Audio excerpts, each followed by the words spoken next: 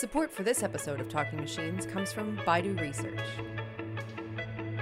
You are listening to Talking Machines. I'm Catherine Gorman. And I'm Ryan Adams. And today, Ryan, we're going to talk about NIPS and some of the workshops that are going on. Yeah, so the Neural Information Processing Systems Conference, or NIPS, is one of the premier machine learning venues. And it has a couple different components to it, if you've never been before. It has the tutorial session, which is usually the first day. And then has the main conference session with sort of one big single track and then poster sessions. And then the last 2 days of the conference are dedicated to workshops. Now, each of these is interesting in its own way, and you can go and see who the great tutorial speakers are this year, and you can go and see all the different accepted papers and so on. But the workshops, I think, are really interesting for getting insight into kind of what's on people's mind. You know, often, papers are written pretty far in advance, and they're sort of the result of a longer trajectory of work.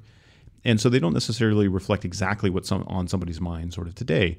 Whereas workshops are interesting because at the workshops, you'll see sort of half-baked things, or you'll see sort of work that is, it's a little bit, it's just earlier on. And then the workshops themselves are often themed in ways that reveal sort of people's thought processes. And it's often really interesting to kind of see what different people in the community feel like represents a sort of coalescing research direction.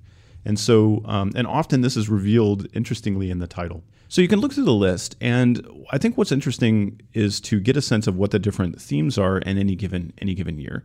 And it's clear that there's every year there's a kind of theme of machine learning for X, where X is some interesting application domain. Here you can immediately see that there's a few workshops about doing machine learning for experimental physics, machine learning for neuroimaging, for healthcare, for adaptive user interfaces, and other interesting areas.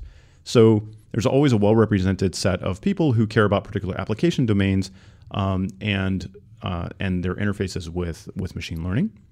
Something I'm seeing here this year is there's a lot of interest in approximate inference, perhaps more than there has been in the past.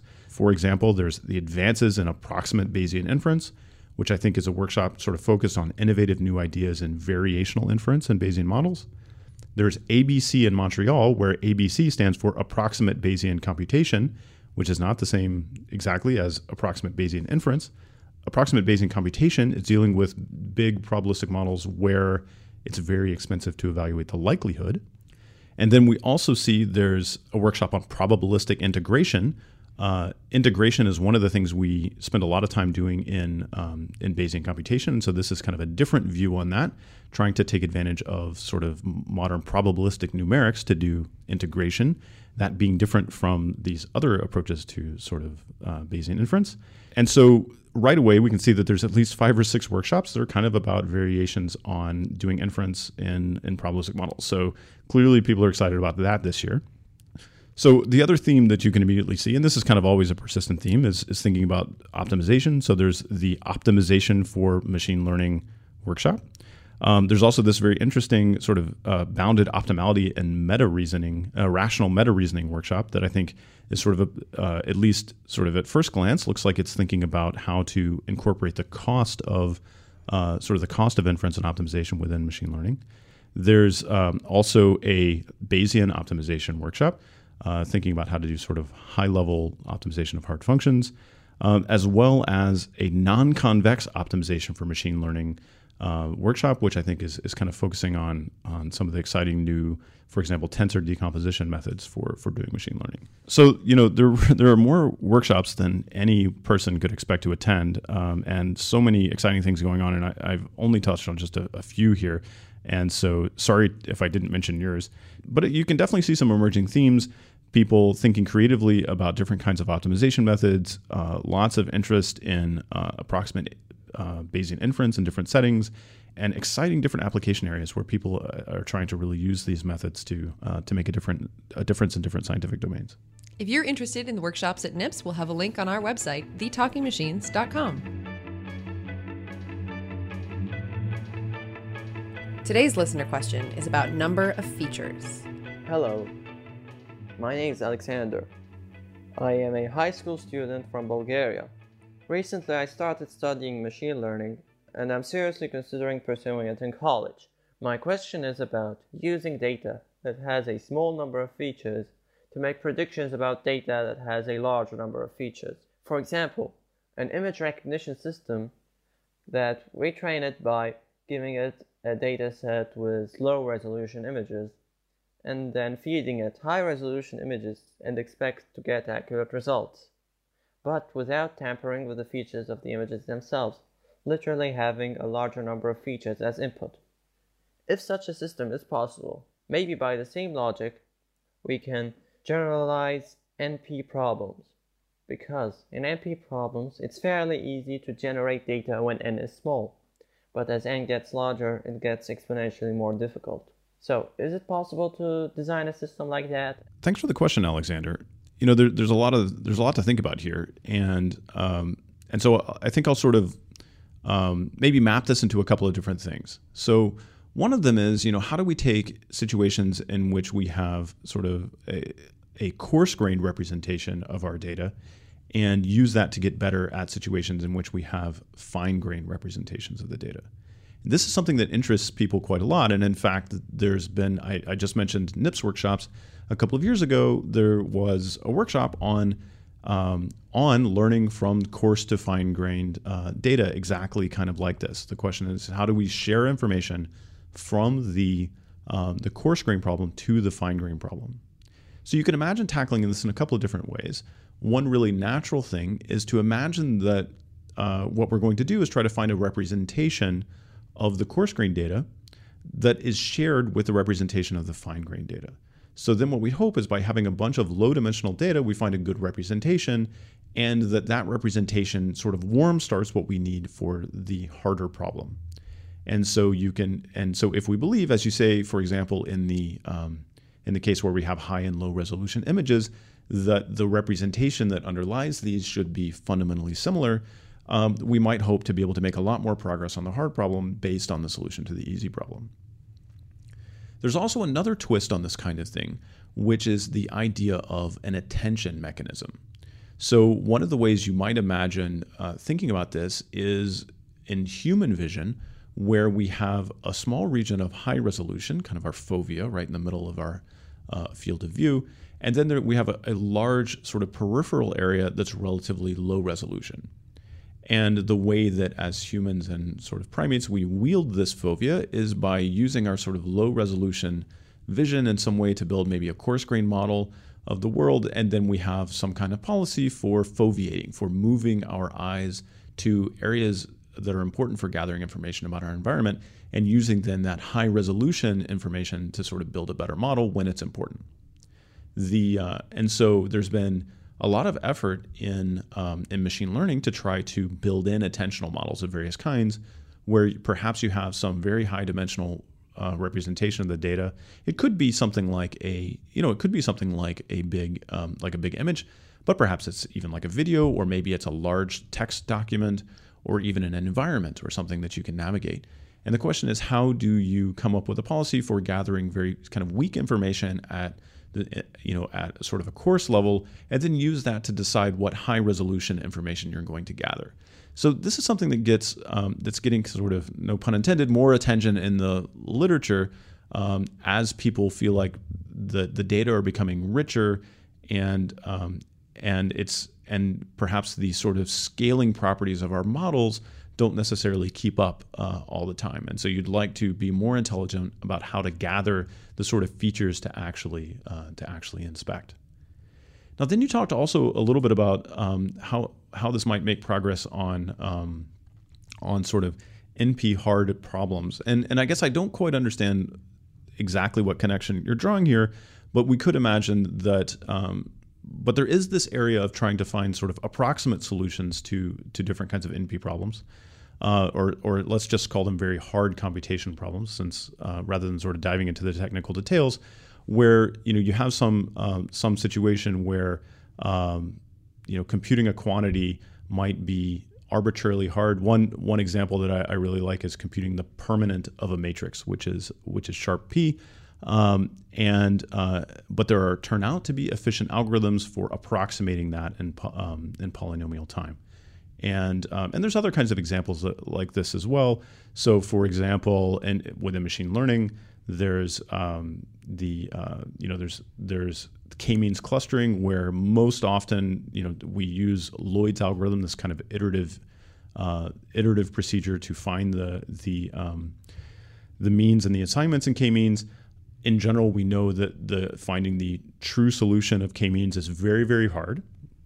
But there are interesting approximation algorithms, in particular the k-means plus algorithm that gives you a randomized solution to k-means that can be proven to sort of be quite close in practical terms to the global solution of k-means.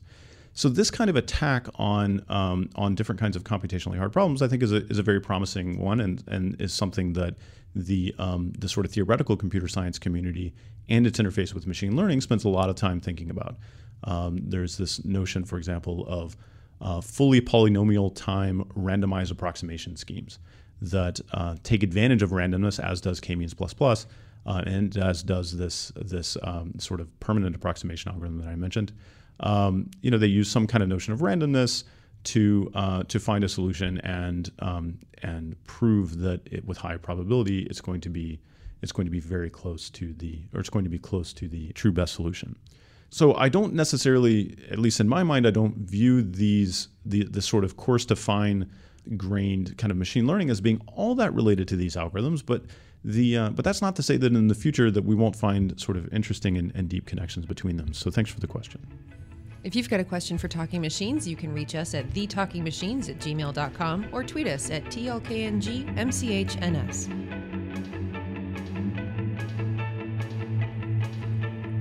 Today's guest on Talking Machines is Adam Kalai of Microsoft Research New England. When we got a chance to sit down with him, we started with the first question that we always start with. How did you get where you are? Okay, well, I started graduate school at Carnegie Mellon University in Pittsburgh, which was and is a great center of machine learning. When I was there back in the late 90s and early 2000s, they had self-driving cars. They had a lot of cool things. I chose CMU because they have a very nurturing environment where they encourage the students to try working on different things, different areas. And it's a great time in graduate school to explore working on different things. And also, once you're a tenured professor, I imagine it's also a great time to explore working on things. So that's your big opportunity. And so I did that. I started working in theoretical computer science, where you prove theorems about you design algorithms and prove theorems about their analysis and their running times. And then I worked in a virtual reality lab. Okay, where you wear these... That's a huge jump. Yeah, you wear these head-mounted displays and you see things in 3 dimensions. But actually, I found that didn't come as easily to me as it did to some other people, or as easily as proving theorems did. So I was nervous, and I went back to proving theorems, which I loved. It was really fun analyzing algorithms, and you could prove theorems about machine learning algorithms and artificial intelligence. So I really enjoyed that. And then I actually tried again a second time. I tried working on 3D displays that you could look at without glasses. Kind of random things. I bopped around a lot in graduate school, but ultimately I settled back into theoretical machine learning.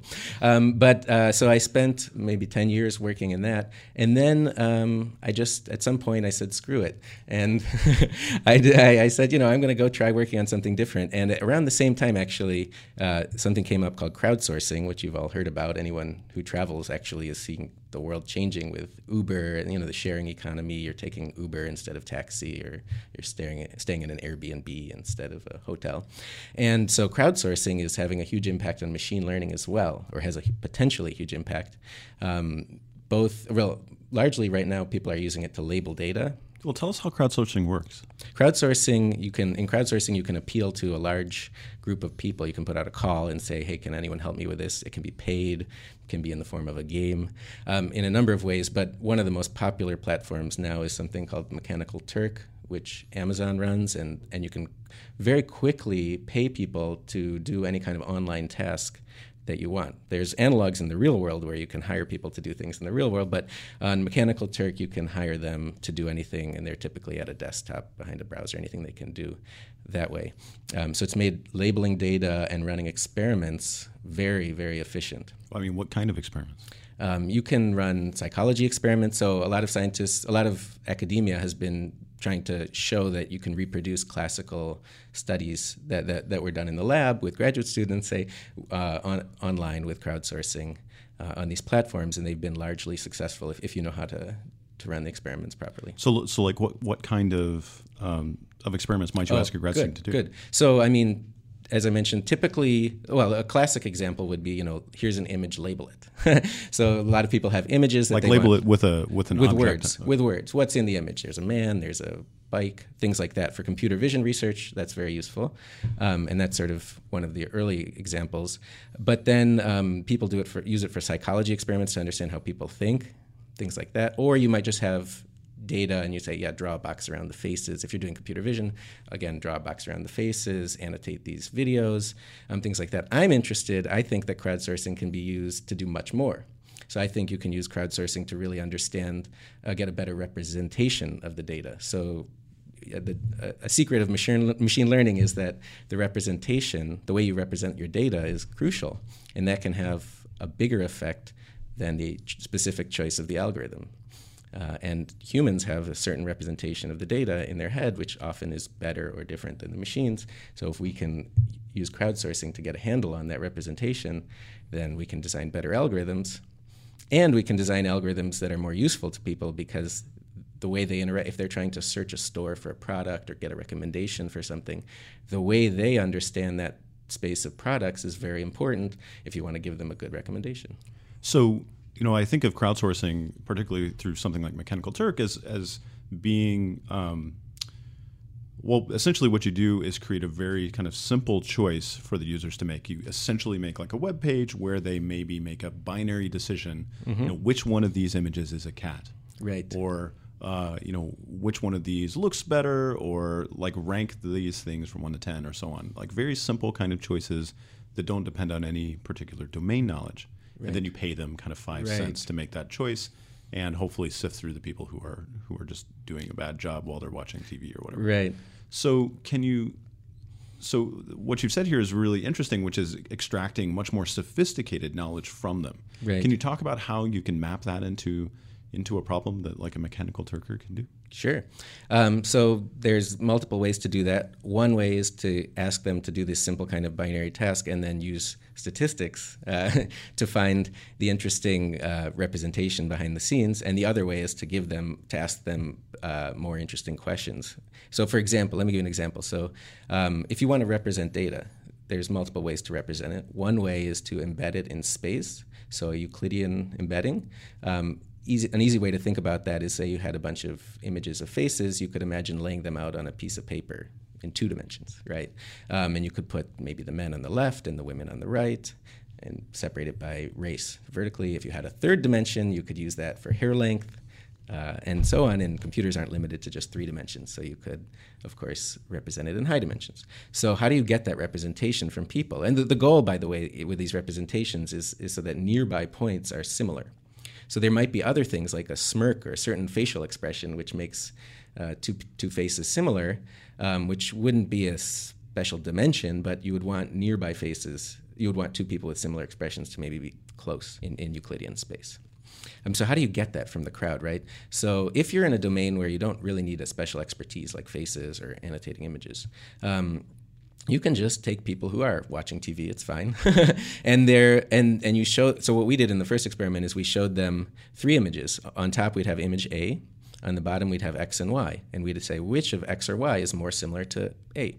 And it's just a binary choice. They have to answer one of those, even if they don't have a strong opinion. And we wanted their gut reaction. It worked great. A person could go through hundreds of images like that in minutes. We could get many different people's opinions, which actually turns out to be very valuable. Even though you'd think it'd be confusing to have different people with different opinions, that can actually give you better representation. So using that, when you get these, well, there's a few questions here. One of the questions is, how do you choose which questions to ask? And so our system uses active learning to intelligently select which questions to ask, and by doing that, we can save a lot of human effort. So, I mean, so can you talk a little bit more about what things you tend to discover? So what does it mean to be good at this problem, such that you could use active learning? Right. So a good embedding is one which captures the human representation accurately. And You also want to get a good embedding by asking few questions, because people have to put in the effort and you have to pay dollars in order to get this good embedding. So essentially, you would like to be able to predict. Ultimately, if you had a really good understanding of the space, you would be able to answer this question of, for any three images, which of two are more similar to the first. And you would like to get that understanding by asking as few questions as possible. So given a bunch of given a bunch of answers to these questions, the way to transform this into an embedding is called multidimensional scaling. So that's a classic problem where you're given a bunch of judgments from humans and you want to embed points in space. And we developed some algorithms for that are suited for this kind of very noisy crowdsourcing environment. And then, as I said, we had an intelligent algorithm for choosing among these possible questions. If there's n object, and choose three possible choices. There's a lot of choices you could make. And so we have an intelligent algorithm for doing that. I won't go into the details of it, but for example, with faces, you do get you do get what you expect, where you sort of have men on the right and women on the left, or divided by some line. Another example of what we did is a fun data set is we didn't expect it to work on this data set, but we actually gave people the letters of the alphabet, A through Z. Okay, we asked them, lowercase letters, is lowercase c more like lowercase e or lowercase t? What a weird question. Do you think you'll get any useful answers from that kind of thing? And so we didn't know, but it turned out that our representation was actually quite good. So some people would answer that question by saying, well, C is more like E because they're both short letters, or they're both close to each other in the alphabet. And other people would say, oh, C is more like T because they're both consonants. So you'd have all these different answers. They weren't telling us why, but we could ask them afterwards what they were thinking. And then in the embedding, you could actually see that there was a separation between these different features. So there was a line separating, or in high dimensions, a hyperplane separating the vowels from the consonants, or a direction in which the letters were essentially ordered almost alphabetically, and things like that. So we knew that our experiments were working. And we built a fun little prototype which we could use to help people find somebody if you remembered their face but not their name. So we took, I think, 1,000 faces of people in our company, and we organized them in a little grid. And so you would look at 9 faces and say, okay, it's most like this person, and so on. And you would keep clicking and zooming in, and you would eventually find the person you wanted, even if you didn't remember their name. One of the things that seems like it would be challenging here is that you actually don't know the similarities. All you get is a sort of a relative similarity judgment. How do you turn that into something that can be used in a classical algorithm like multidimensional scaling? Right. So your goal is to find an embedding so that if you were looking for if you're trying to predict the answers that you've observed on the data, you would be accurate. So that given 3 points, as I said, A, X, and Y. If someone said X is more like A than Y is, you would hope that the distance between X and A is smaller than the distance between Y and A. Of course, since people are answering probabilistically, you actually want a probabilistic model of this. But in general, you're trying to fit the data to that. Now, that's a highly non-convex problem, but you can still prove that certain algorithms will converge to the correct representation, even though it's a non-convex problem, assuming that that people are answering the question according to some kind of probabilistic model of points embedded in space. Now, a couple of episodes ago, we talked a little bit about active learning at kind of a high level. Right. Now, in this case, you could imagine that, for example, you put images in front of a user about which you're most uncertain about their judgment, Exactly. for example. Is that the kind of way that you do the active learning? Yeah, exactly. Let me give maybe a different example, which is related, and it'll make it more clear what's going on. So another representation besides this Euclidean embedding is a standard featural representation where you just have a bunch of features for the data. So if it's faces, for some types of objects like faces, we actually have great words in English to describe them, right? We have smiling, we have male, female, eye color. We have words for smirk, and we have words for dimples. We have everything. So faces are very amenable to a featural representation, something like maybe couches or sunglasses. There's something fonts would be hard to describe with features, and so those would be great for people to embed that way. But for faces, we just for other data sets, what we do is we just put three. Again, we do 3 triples, and we can prove mathematically why you want to put triples. But we put 3 of them in front of someone, and we say, what do 2 of them have in common? Give us a word that is common to 2 of them, and not the third. And you can kind of prove, actually, it's like these kindergarten questions. Why do you ask what's common to 2 of them and not different from the third, as opposed to asking what does one of them have that's different from the other 2? So it's kind of fun to relate this to something that you learn in kindergarten. But anyway, there, for example, that there becomes very clear. So if you give somebody 3 faces, most of the time they'll say, oh, 2 of them are a man and 1 is a woman, or 2 are a woman and 1 is a man, because if you have a balanced data set, then 3/4 of the time it turns out that you'll have a mix of men and women.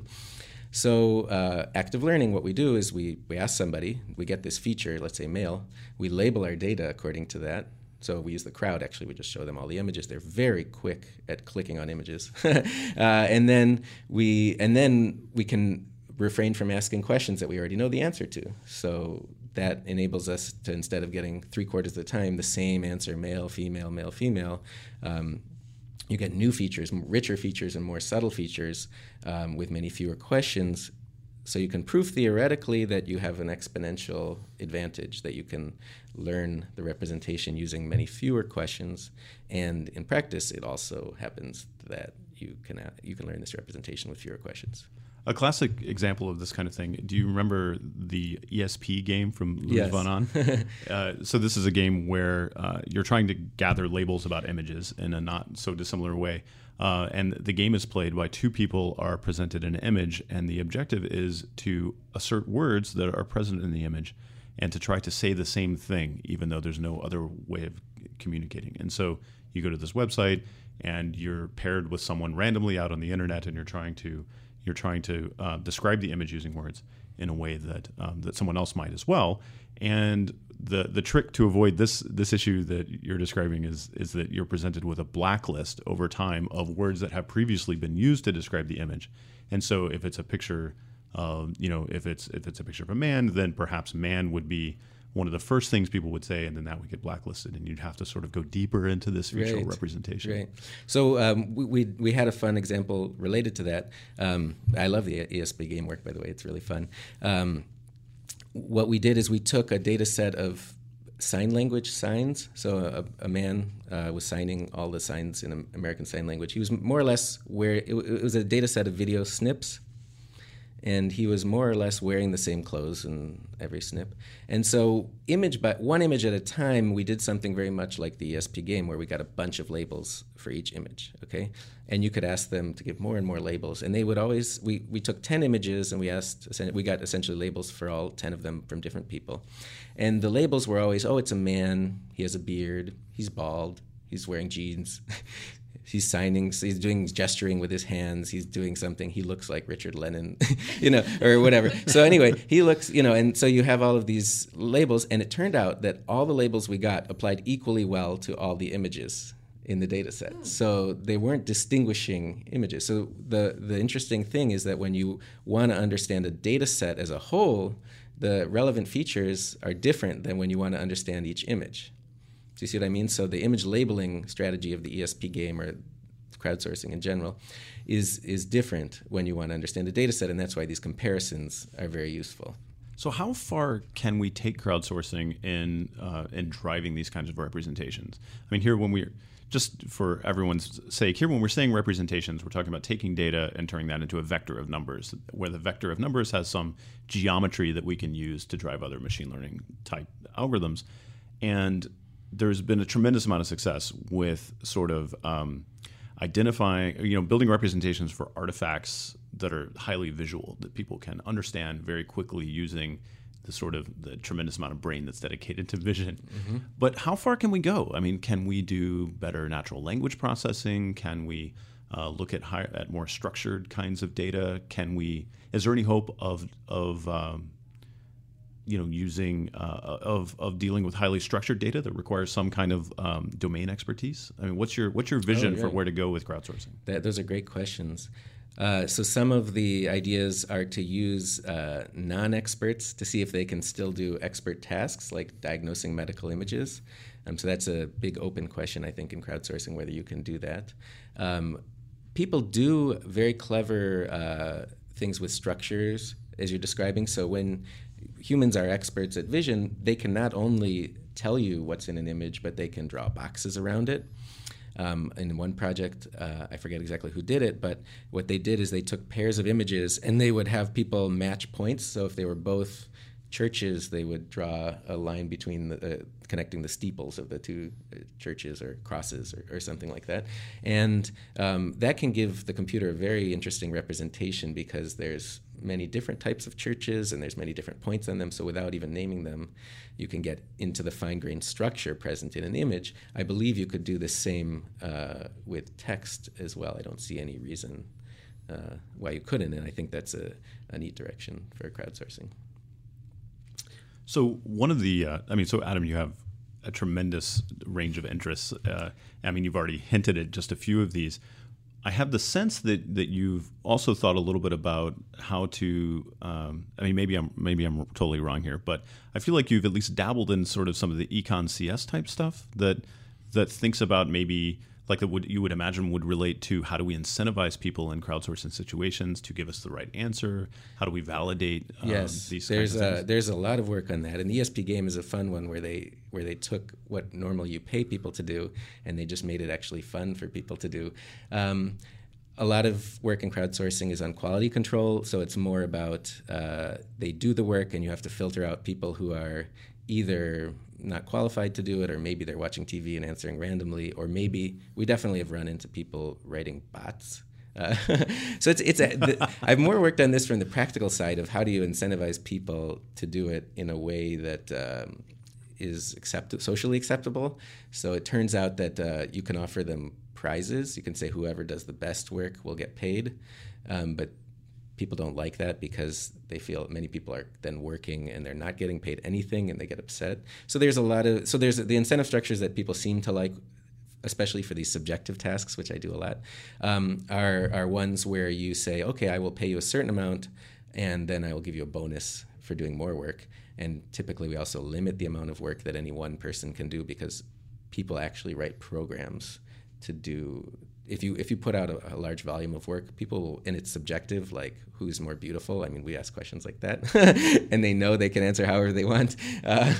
So we actually, just limit the amount that any one person can do, so that hopefully they won't write programs. So it's kind of a practical thing. But to answer your question about the limits of crowdsourcing, we've had people do very interesting things like they can do the entire machine learning pipeline. So in machine learning, there's not just the representation, right? There's what else is there besides the representation? What would you say? What are the other steps of machine learning? Right. There's modeling, regularization, right, sort of choosing your inductive bias, right, optimization or inference. Exactly. So those we all have algorithms for, though. Those we're experts in. What's the first step in a machine learning problem? It's framing the problem. Right, exactly. And choosing what problem you want to solve. So we said, can we get the crowd to help us choose a machine learning problem, okay, and ask a question, all right, and then get the data, and then label the data, choose the representation, and then we can run one of our many wonderful off-the-shelf classifiers. So that was a challenge. So just to understand what kind of things people can do, so we started by saying, okay, can you give us a good machine learning problem? Oh, here's some examples of binary classification. And people had no idea what we were asking. They just didn't make any sense to them, and we gave them examples. It didn't make any sense. Then we said, okay, let's play a game. Okay, let's invent a game. Guess blank from a picture of blank. And they really liked that, and they were very creative. And so they came up with ideas like guess what color my eyes are from a picture of me with my eyes closed. Or guess whether I'm a man or woman from a picture of my handwriting. Okay, and a lot of people suggested that. So then we were able to just ask them to give us data. So they just wrote on a piece of paper that, the quick brown fox jumped over the lazy dog.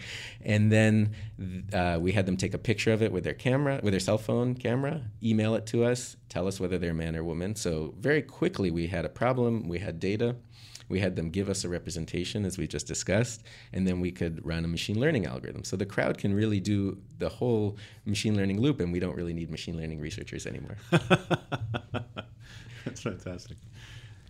So shifting gears just a little bit. So one of the things that, Adam, you've done that's been a tremendous service to machine learning has been organizing the New England Machine Learning Day. Right. So the New England Machine Learning Day is an event that's held at Microsoft Research New England and brings together machine learning researchers in the Boston area, all the way up to sort of Dartmouth and down to Connecticut and Rhode Island, and it's kind of this really nice event that gets together people who are sort of in the area and interested in these topics, both in academia and industry, and sort of people who are generally interested.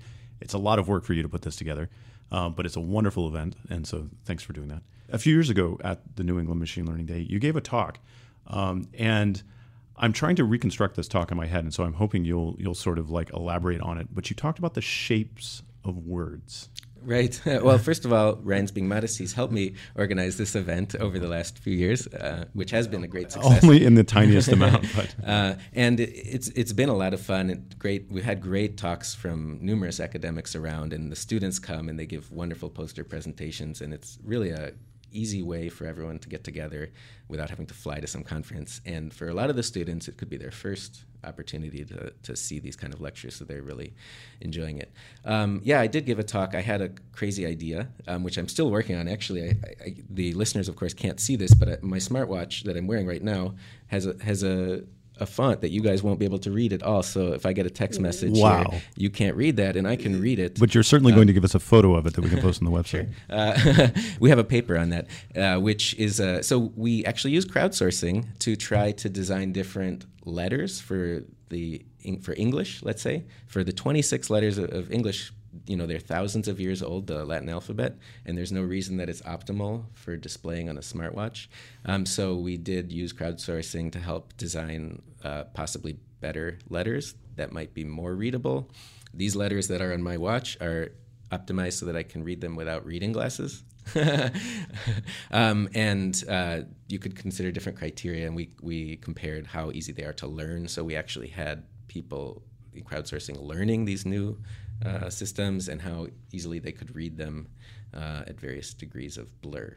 So that's been a lot of fun. Yeah. One of the things I'll mention, by the way, that it's a small thing, but one of the things that I've worked on that's related only because in organizing this event, there's a lot of boring kind of administrative work. And one of the things I've worked on in machine learning is programming by example.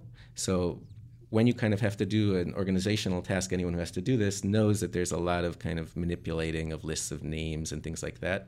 And so one of the things I'm interested in is programming by example, where you can get a computer to do something by giving examples rather than programming. So if you have a list of names and you want to sort them by last name, or if you want to count how many times a certain name appears in a list or various things, we have these systems for manipulating text by example. And those systems are using machine learning typically and artificial intelligence.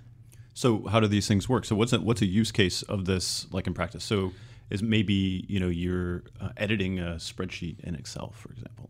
Right. So there is so actually Excel has a feature like that built in already. And people really like it, but but any kind of text processing, that's what our system was designed for, is large quantities of unstructured text or semi-structured text that you want to manipulate by example. You might have a bunch of names and addresses in a file, or you might have a log file. More generally, I'm very interested in the question of how computers can synthesize programs. So most of what happens in machine learning is, learning continuous functions, optimizing functions. But here, when you want to learn a program, that's a very difficult space to search through, right? How do you represent a program? That's very challenging. And so it's a totally different kind of search problem, which is what one of the challenges that I really enjoyed. And there's not very much work in that area, but I do think that once computers can generate programs and they can possibly sort of output things. They can, it's a small step in the progress towards this self-improving algorithms where computers can get smarter and take over the world. So, there is this area of program induction, right? That is trying to tackle this. And there's been a little bit of work actually by Josh Tenenbaum and some of his students, and I was actually involved in some of this too. What I think makes program induction hard is coming up with a with an inductive bias that makes sense for programs. That is to say, what makes one program more sort of parsimonious, given that they can both do the same thing maybe, or both of them are sort of reasonable explanations of a map between, from input to output, or maybe just producing an output. How do you make it clear which one of these is kind of simpler and more interesting? So do you have any thoughts on this? Yeah, this problem? I think there's really two sides to the program generation problem. So if I have data, let's just be concrete, right? I have a list of names. I have Adam Kalai, Catherine Gorman, Ryan Adams. That's the input. That's X. The output is Y. It's sorted by last name, so it's Ryan Adams, Catherine Gorman, Adam Kalai. Now we're looking for a function that maps that input to the output. One of them is sort by the second word, sort each line, by the second word. One of them is just output the fixed string Y, no matter what the input is, and that's probably not what we were looking for. If we give other names, we don't want the same output. So the problem of ranking functions, if you have a number of functions, right, and you're trying to, a number of programs described somehow, and we haven't gotten into the representation, but if you have them and you want to rank them, that's an interesting problem. That falls a little bit more classically into the structured prediction domain. So you can put weights on functions, and then you try to learn, which functions are more likely than others. Another and perhaps more challenging part is finding the program in the first place. So if the program is pretty complicated, if you're counting things, it can involve many steps. I found that finding the program in the first place is even more challenging than ranking them. And so that's an exponential search problem because there's a lot of programs out there. On the other hand, computers are very fast, and since there hasn't been a ton of work on that, there's actually a lot of opportunity to improve it. So I think starting with these simple problems, fairly simple problems where you feel like, gee, a computer really should be able to do this for me. In today's day and age, I shouldn't have to write a program to do that. The computer should understand what I want. And they can almost do it by brute force search. We can really expand the horizon of what we're able to do using computers by doing a smarter search. So, for example, in the sorting one, there's many functions out there. Let's say you already know that sorting is a possibility, but there's other things you could do with text, right? So there's a clue here that one might be a sort of the other, is that if you look at the letters in the input and the output, they're a permutation of one another. So this number of A's and B's and C's in both X and Y in the example I gave are the same. So you know that the output is a permutation of the input. Maybe sorting is more useful. So as you do your search, you might be biased towards including the sorting function. And if you were manipulating dates and you had days of the week in the input and output, that would be a suggestion that maybe you should use some kind of date functions. So you can do a more intelligent search, and that in our work that seemed to really make the difference that seemed to expand largely the set of functions you could search through in a reasonable amount of time. Sort of giving it hints about what kinds of functions might exist. Right. Because this gets at something that I think in its full generality I found to be very frustrating about thinking about program induction, which is relative to continuous problems, you don't really get partial credit, right? So if you're close to if a human would think that what you produced was close to the right answer, but your loss function somehow doesn't know about that, then then you can then it's very hard to navigate the space. So let me give an example. So in the sorting case, imagine that we had 100 names instead of one name, or instead of 3 names, and and we're going to be scored, for example, based on whether or not we got the right position for every name. And we accidentally, when we learned our program, took the person who should be last and put them first. Right. And so now this list, by our sort of human judgment, is almost sorted. It's like very close to the right answer. But if we, for example, scored it according to whether or not I got the right position for each name, then it's completely wrong. Every single name is wrong because there's this one thing that appeared at the top and shifted everyone else down. Right. So it sounds like what you're doing is a really interesting sort of angle on that, because you're basically saying, well, I know about the concept of permutations, and now I can reason about what it means for a permutation to be similar, in which that's kind of, very close to the right permutation. I completely agree that it's a very hard problem because you don't have like you say, partial credit. So if your program is close, it could give a completely wrong answer. If you take a program, anyone who's ever written a program, or even if you haven't, you can imagine if you take a program and change one function in the program a little bit, the output can change tremendously. So you have to really use some higher level thinking to solve it, and it's very different than the kind of convex optimization problems that we typically face. Do you feel like there's any hope of a kind of a unifying principle here where we say there's certain classes of functions that you can represent, things like dates and names and ordering? We can build in a lot of domain knowledge, but the hope is to get good at this sort of in general, but suddenly it feels impossible. Is there an intermediate sort of middle ground? Yeah, I hope so. I think that what we were playing with was something a little more intelligent than brute force search. And I think actually thinking about how we as humans solve problems is very helpful. So we do solve these problems. We collected our data from help forums online where people ask programmers, how do I do this? They might be programmers actually asking one another, and they always gave examples. They insisted on examples. So here's my question, give me an example, and then I would give an example, and then somebody would send back, here's a program. And when we think about how does a person look at these lists and understand those things, we do solve that problem in some way.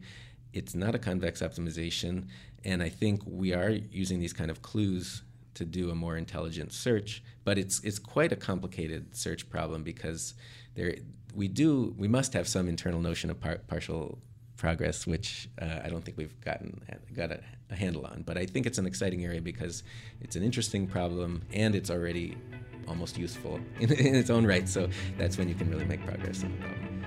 Adam Kalai of Microsoft Research New England. Really interesting stuff. I'm going to go sign up for a Mechanical Turk account right now.